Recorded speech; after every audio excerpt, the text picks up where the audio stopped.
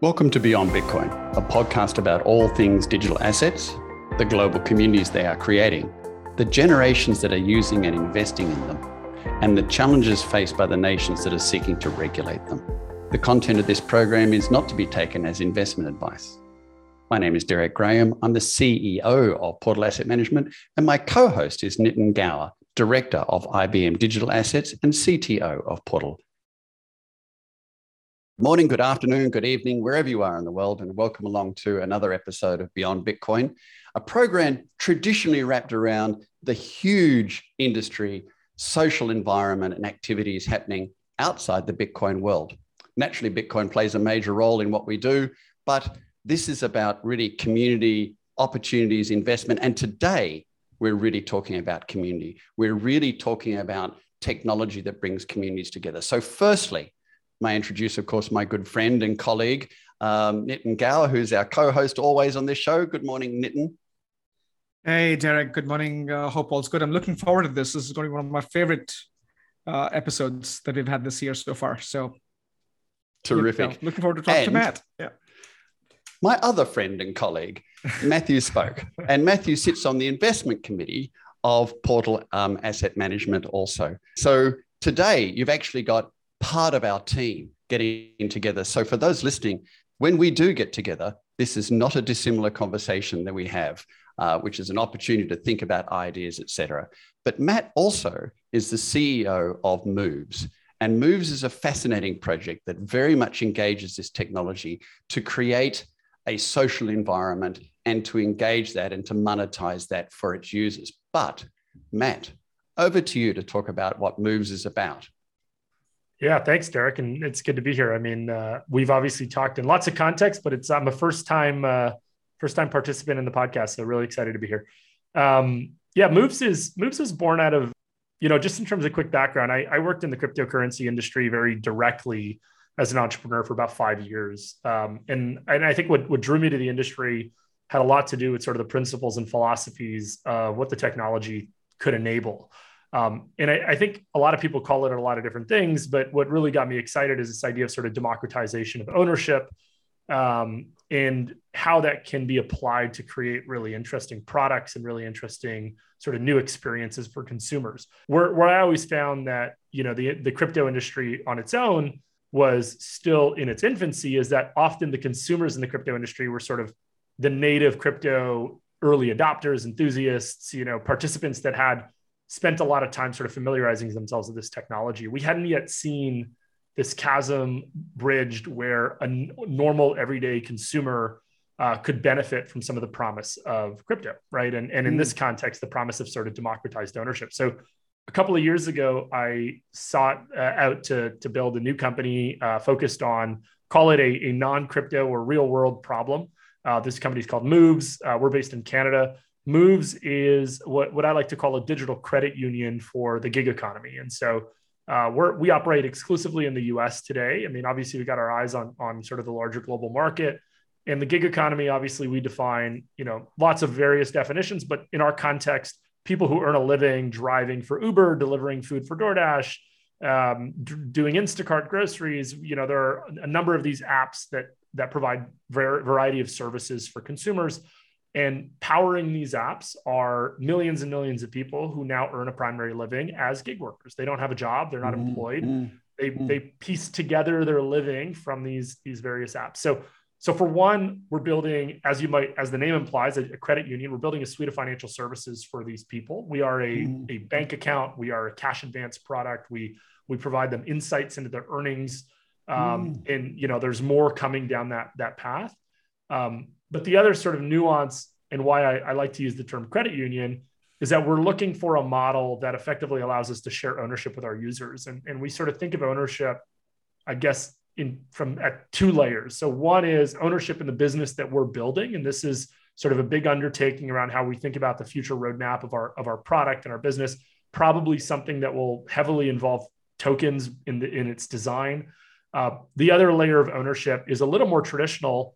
And it's the fact that these people earn their living working for companies like Uber and DoorDash and Lyft, many of which are public companies. and none of whom own stock in the companies that they work for. And so we're sort of empowering gig workers to accumulate stock in the companies that they work for. So we give them access to free rewarded stock, almost like a reward program, a points program. But instead of getting points, you get a fractional share of Uber, you get a fractional share of Lyft for the work that you do. And we're really trying to demonstrate that this will change the behavior of this demographic and sort of change the economics of the gig economy. So that's where we're heading. That's fantastic. I mean, you are talking about engaging community in their community. That's the powerful thing about it, rather than just feel like you're a subservient servant to Uber. And I've chatted to lots of Uber drivers. Who hasn't? You get in an Uber car, what do you do? And you know, I can't help but ask how their business model's going. What are they earning for the week? You know, is this progressing well for them? And without a doubt, they all complain about the level of fees that they're getting, that Uber is taking from, which is about 25% of their taking by memory. You'll know much better than me. And so although they're part of that organization, I don't sense they're part of that community. Do you think Moves will be able to build on that? I mean, that's the hope. I mean, you know, there are a lot of smarter people than I, particularly in the venture capital space, that sort of look at this pattern that emerges in companies, particularly marketplace companies. You know, there's two sort of spectrums that change over the life of a business when you're building a marketplace startup. One is on one end of the spectrum, you start off cooperating. You say, I need to attract users to my market. I need to give them value. I need to demonstrate to them that they're going to get more out of this equation than they're giving. And so it's a game of cooperation.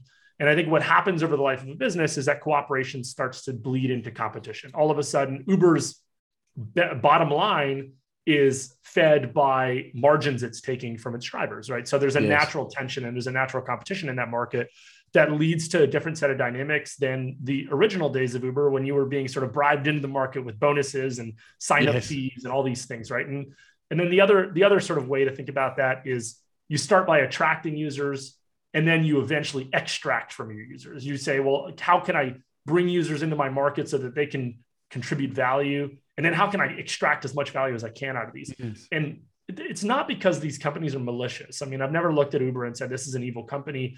It's just, this is what's demanded of privately funded, venture capital backed corporations. You know, you start off dumping money into growing your business. You have to get network effects. You have to distribute your technology and your product.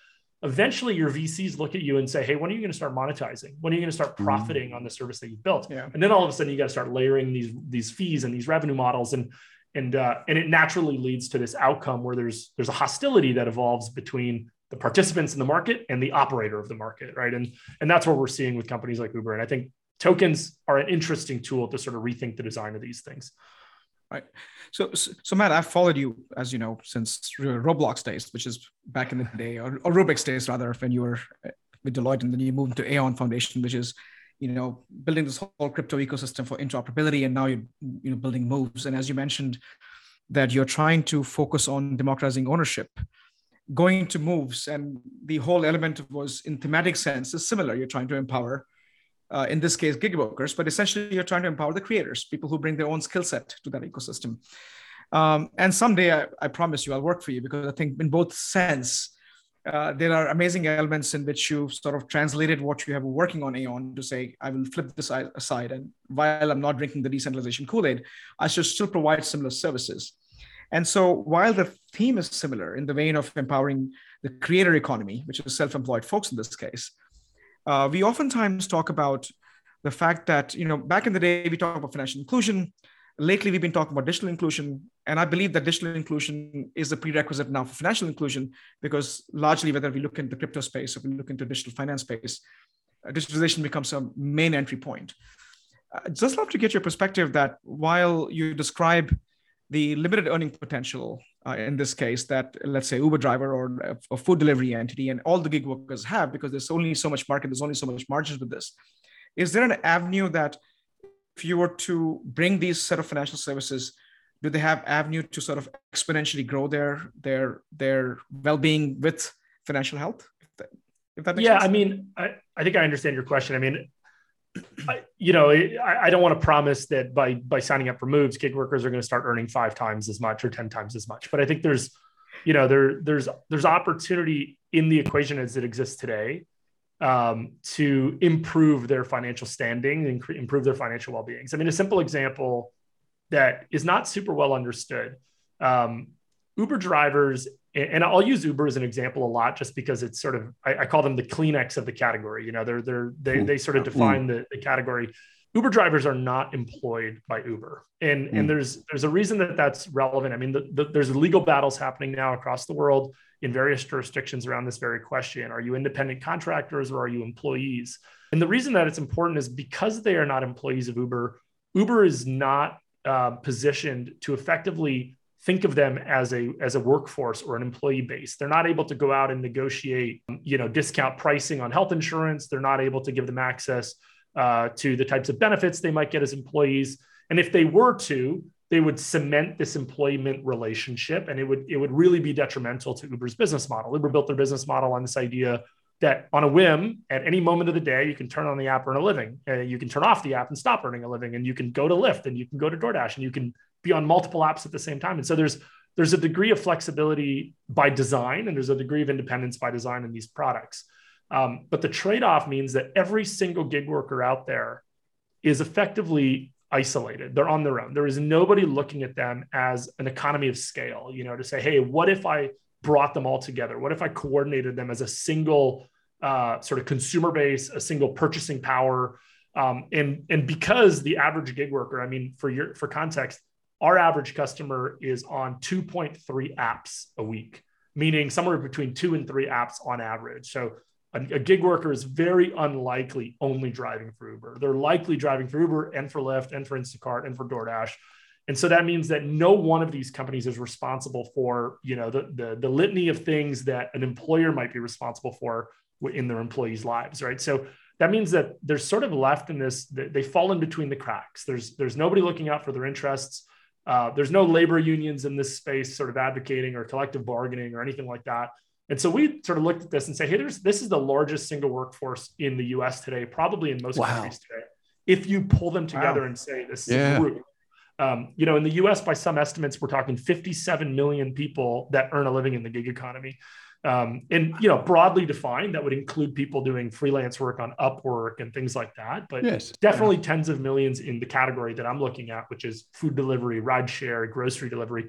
And nobody has pulled them together and said, hey, we're going to organize you as a single cohesive group so that I can do things like, simple side-by-side comparison of an employee purchasing health insurance and an Uber driver purchasing health insurance at the same income level.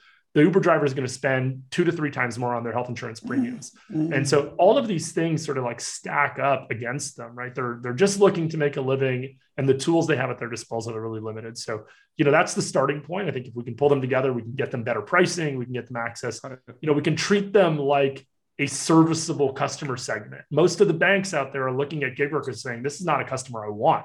It's a low margin, low income customer, high risk, et cetera. And we're just trying to bridge that gap to start.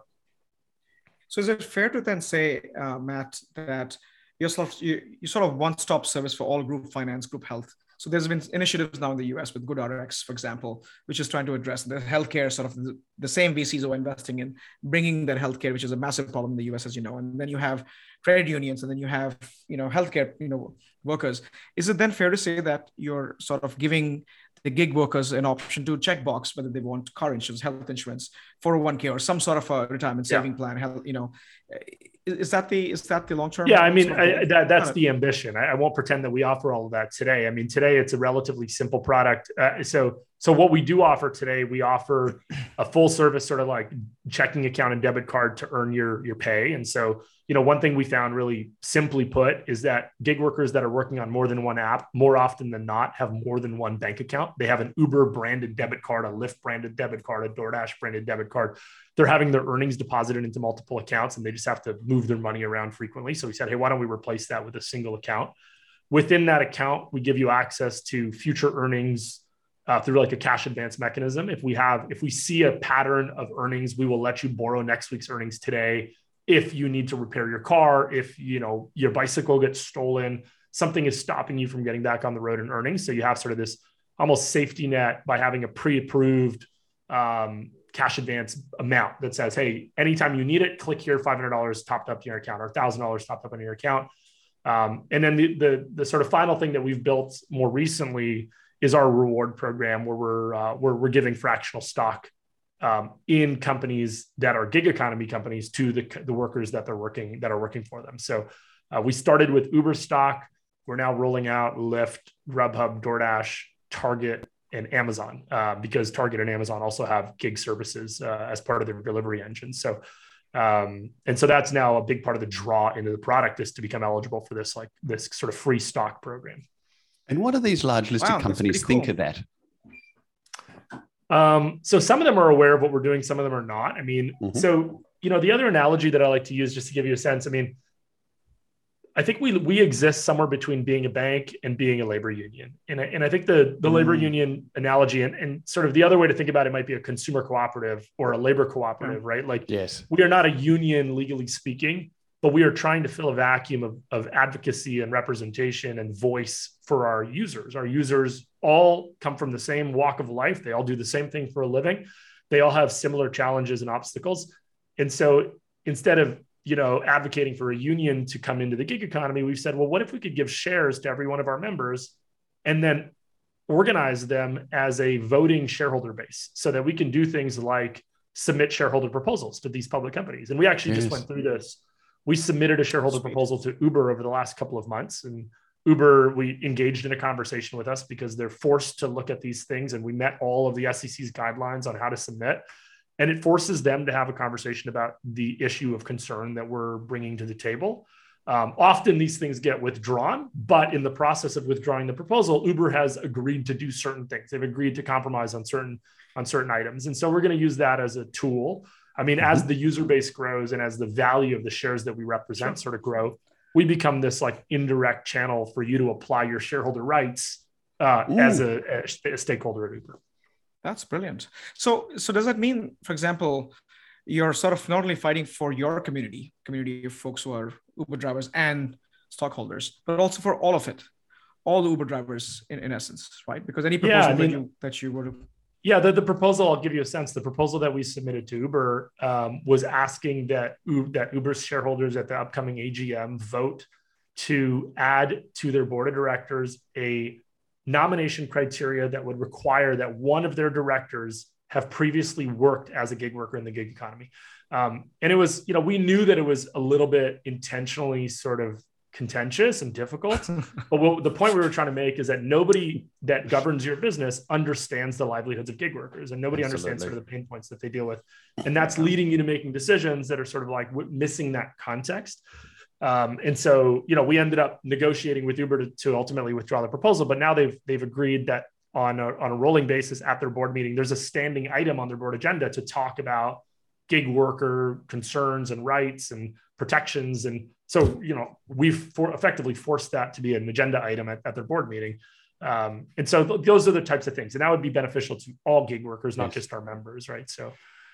And Matt, what's extraordinary about the statement you just made then is that it's just obvious. Why wouldn't there be such a conversation? Because your entire resource base, in fact, is your gig workers, and it's not on the agenda. It's fascinating how companies can overlook these things. It's kind of perversely strange. Where, you could probably tell people who know that I come from the crypto space, they can see what we're building and they can understand where the inspiration came from, right? Like the inspiration that's exactly is like DAOs and token ownership and I think ultimately I think these things sort of there's a meeting between these two worlds, a sort of Web 2, Web 3 collision. The reality though is that there was two ways to approach this market. And the way that we chose to approach it is that there is an existing distributed network effect with millions and millions of people working in it called the gig economy.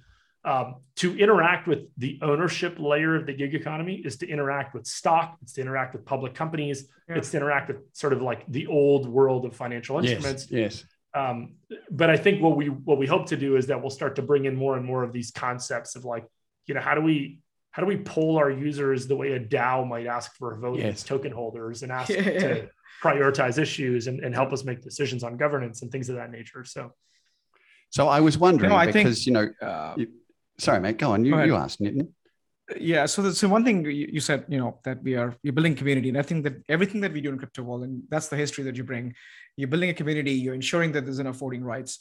Have you sort of taken the next step, which is obviously what many companies are looking into, saying, can this be a DAO? Can this be digitized? Even though I think it's a little far reach, because you're really trying to sound this on the ground reality of challenges of these gig workers who may not have the same acumen or even knowledge to operate a DAO and do voting system, and you're sort of operating on their behalf. But more importantly, when you begin to offer things like fractionalized stock and other financial services, is there a roadmap to give them access to crypto, or give them access to fractionalized stock, or fractionalized synthetic stocks? What are you using for those things? Because I think if you look at India, we did one of the session, 79 million wallets came from tier 3 cities that no one's heard of, because there's a hope that they gives them access to the financial inclusion, gives them access to secondary incomes, which is quite prevalent in the crypto space. Is there that on the roadmap, or is there thought behind that? Yeah, I mean, exposure to crypto broadly is not something that we've talked about. There's a few areas that I'm looking at in the medium term, let's say. So one is, I think there is a trend, and we will probably participate in this trend of Web2 fintech, consumer fintech companies starting to plug into Web3 yields, right? So if you look at sort of the USDC, USDT markets, the Aves and the compounds, et cetera, there is a better than, prime rate interest that you can generate on savings or dollars sort of deposited. And so for any dollar sitting in account right now with us, we're effectively earning zero for our users. Current is a really large consumer fintech company in the US with maybe 10 or so million users. They just announced a 4% yield product.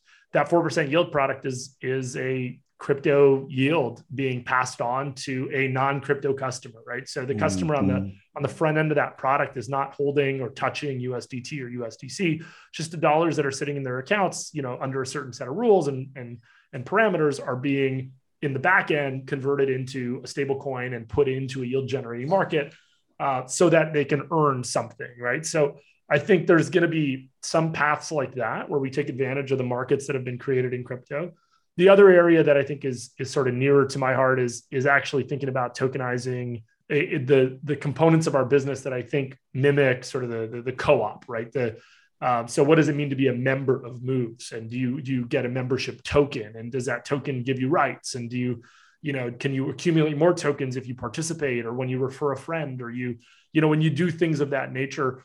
And that's where I would sort of draw the analogy to, a consumer cooperative. Like you shop at a consumer co-op and you're a member and an owner of that co-op. And so I'd like to sort of investigate that a little bit further. So your membership and ownership in Moves is represented in some form of token. And how do you do the synthetic stocks? So none of that is on us. I mean, like the consumer fintech stack today is effectively you're working with licensed third parties that offer this infrastructure through an API, right? So both on the banking side as well as on the brokerage side, because when you're a Moves account holder, you are effectively opening both a bank account and a brokerage account at the same time. The bank account is a banking partner that we work with out of Virginia called Blue Ridge Bank. So it's a Moves user experience. Everything about the account is Moves as far as our customer is concerned. But the FDIC insurance and the licensing and the charter is all held by this partner bank that we have. And then similarly on the brokerage side, we work with a third-party brokerage, and they provide the capability to do fractional stock. So we can do as little as $1 of stock in any company. And so when we're funding a reward, and so the rewards in our product, effectively we surface a task to our users to say, hey, and a task could be, hey, you've got this week, if you earn more than $400 on Uber, you'll earn $10 in Uber stock, so, and then you sort of have a progress bar that shows how many dollars you earned on Uber this week. And then if you complete the task, you get the stock. We put it into your brokerage account effectively. So it really is a confluence, isn't it? Because, you've been immersed in the world of digital assets and DAOs and communities, and no doubt you've been intrigued by non-fungible tokens and the communities they generate. You are absolutely creating all around this area. And so as you're creating this interface with traditional finance and traditional workers, or not traditional, recently gig workers, you must be thinking then, how is it that we can start we can start really empowering them into a world where they can have a voting right, they can have a position, they can have some might to get to their health insurance, and they can build their bank accounts. And you're doing part of that now. What do you think it would look like if it's digitized, or as it's heading towards that? Is it a DAO? Do you think that's how it might be, or is it a utility token of just some traditional structure? What do you think? I mean, I think what I'm learning working sort of outside of Web3 is that a lot of the practical applications are going to have to exist sort of in the hybrid sort of middle ground, right? Because I think purely a DAO, my business requires a legal structure, a license, a regulatory framework, and so it can't not exist. It needs to exist legally. It needs to exist sort of tangibly. I have partner companies that are very traditional, right? They need to interact with a legal entity on the other side. So I think the purity of a DAO really only exists in my mind when the entire sort of like use case exists in that sort of digital ecosystem. But when you're touching the real world, when you're touching people's bank accounts, when you're touching sort of like a paycheck, then there's a bridge that needs to be built towards like the traditional financial infrastructure that people rely on to pay their bills, to buy their groceries, to fill up their car with gas. And so that's where, the banking products, et cetera, need to come in. I think ultimately what I'd like to do is find how that legal structure is married to these sort of digital, these sort of like digital designs that we've seen popularized in the crypto space. So simple example that we've done a little bit of sort of high level homework on is whether or not a legal co-op structure is a relevant framework on top of which you can sort of build a DAO, right? So if I build a DAO on top of a co-op, and then I sort of build the legal mechanisms to sort of represent the member units of a co-op through the token of a DAO, I build the governance and voting rules of that co-op into the DAO's governance and voting rules. And then ultimately, if you are holding a token of the DAO, you're effectively holding membership units in the co-op. I mean, there are a few examples of this in the crypto space. I think the most like popular and well-known that's been around for a number of years at this point is a company called Nexus Mutual out of the UK. Nexus Mutual is a mutual, as the name implies. It's an insurance product. It is a legally incorporated mutual. You need to be a member of the mutual to own their token. Their token represents that ownership. And it allows you access to the service of the mutual, the insurance service, right? So I think there's some lessons learned from products like that we're going to bridge over. And then ultimately, I think there's going to be some more creative stuff that we can do. And the real long-term aspiration is that we're sort of Trojan horsing ourselves into the gig economy. And like, if I were, really, really long-term, 10 years out, imagining what our existence in the gig economy could do to change the dynamics, I envision us being sort of like the co-op of all gig workers, right? So, best analogy. And it's all gig workers worldwide too. That's the thing, because the gig economy is absolutely global, isn't it? Yeah, exactly. And I think the power dynamics change at that point, because if you start to pull all these gig workers together, all of a sudden they have the ability to decide which platform wins and which platform loses, because they can say, well, we're not going to give our labor to Uber. Uber's not treating us well. We're going to go give our labor to Lyft. We're going to go, and this is a little bit of like the tactics that once organized and once pulled together, I think you have a lot more power in the sort of supply and demand dynamics of the gig economy.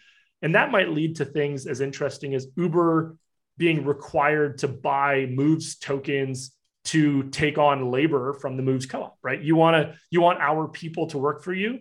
You've got to contribute into the ecosystem that powers their economics. And that could include this token design and this sort of token economy that we create. And so, I mean, like, we've got a lot of steps between now and then, because we're really just starting with, what are the core financial problems that we need to solve that are really, really like, basic banking and insurance and health benefits and things of that nature. But hey, Matt. So one thing, go ahead. Sorry, what's interesting is what you're doing is that so often we see people creating a DAO solution, creating a digital asset solution, creating a token representing a service or an asset along the way. And they're creating that from a tech point of view. What you're doing is you're creating a business from a community point of view. In fact, very much a borderless global community point of view. And then that the journey of that business is going to be enhanced by the technology, not dominated by it. And by the creation of the equivalent of a DAO, it simply enhances the co-op that you're creating on a global basis. It's kind of a very sensible approach to moving into this industry. You've got a vision, you've got a direction, you've got a plan as far as the business goes. It's not driven on day one by tokens. It's driven by day one by creating the community. That is, I think that's a really clever approach to it, Matt. Yeah, I think that's been, I think a lot of people have been talking about this in the crypto space for a long time. It's sort of a technology looking for a problem. Correct. And I say that, you know, respecting that there are a lot of really interesting products and solutions that have come to market in the last couple of years. But I think, you know, the path we took over the last few years is let's go understand a problem and let's apply the best tools to solve that problem. And I think part of that roadmap will include mechanisms and tools and concepts from the crypto space. But I don't, you know, we're not going at this with the simple intent to design a new token. And so you've successfully also, congratulations, raised $5 million to put into Moves. Which round is that, Matt? We call this a seed round. I mean, it's not our first round. So that means I would have called the first one a pre-seed round. I mean, like a lot of people label these rounds in lots of different ways, but I think the goal would be that in the next 12 or maybe 18 months, we would be raising a Series A. You know, at this point, it's really about product development and sort of like refining the unit economics and testing our customer acquisition channels. By the time you get to the Series A, it's really about growing those user acquisition channels to say, hey, I need to put $10 million into Google advertisement. How, you know, where do I get that capital? And so right now it's sort of refining the sort of kinks that still exist in the product. But wow. So Matt, when you mentioned about Trojan horsing yourself into gig economy, it sparked a thought, right? And going back to payment apps, and I think we've had this conversation before in the past. Gojek and Grab and some of the Paytms in Asia, they have sort of done something similar in the sense provide all these kind of services for the vendors and the small business owners, and essentially a different sect of that, you know, of the gig economy. I'd love to get your thoughts in terms of when you get into the space and go international, don't you see yourself competing with some of those entities who are rather big and including like Uber have tried to get in the payment space and have done a bunch of these things with tying food service. And of course, they haven't been successful in some areas. But if you look at Paytm and Grab and Gojek in Asia, they have done a lot of their work in that space and tying up these different sort of fragments of financial services for these gig workers. So just would love to get your thoughts. Do you aspire to get in that space, or you will when you have to from a growth perspective? Yeah, I mean, you know, and again, this really varies based on what country you're talking about and what segment of the gig economy you're talking about. Like Grab Finance is definitely something we've looked at. This is sort of the financial services arm of Grab. Uber had a massive investment called Uber Money that they actually shut down about a year ago. I think in the US, what we're betting on is, you know, there's a couple of characteristics. So one, we're betting on the fact that gig workers do not associate themselves to a single brand. They're not an Uber driver. They're not a Lyft driver. They are a gig worker. If they happen to drive for Uber, that's fine, but it may be temporary. They may then go to DoorDash. They may then go to Instacart. So their attachment to the marketplaces that they're providing their service to, I don't think is as strong as it might have been 5 years ago or so, because there's way more competition for this labor. There's way more options for them to sort of like spread their time across multiple services.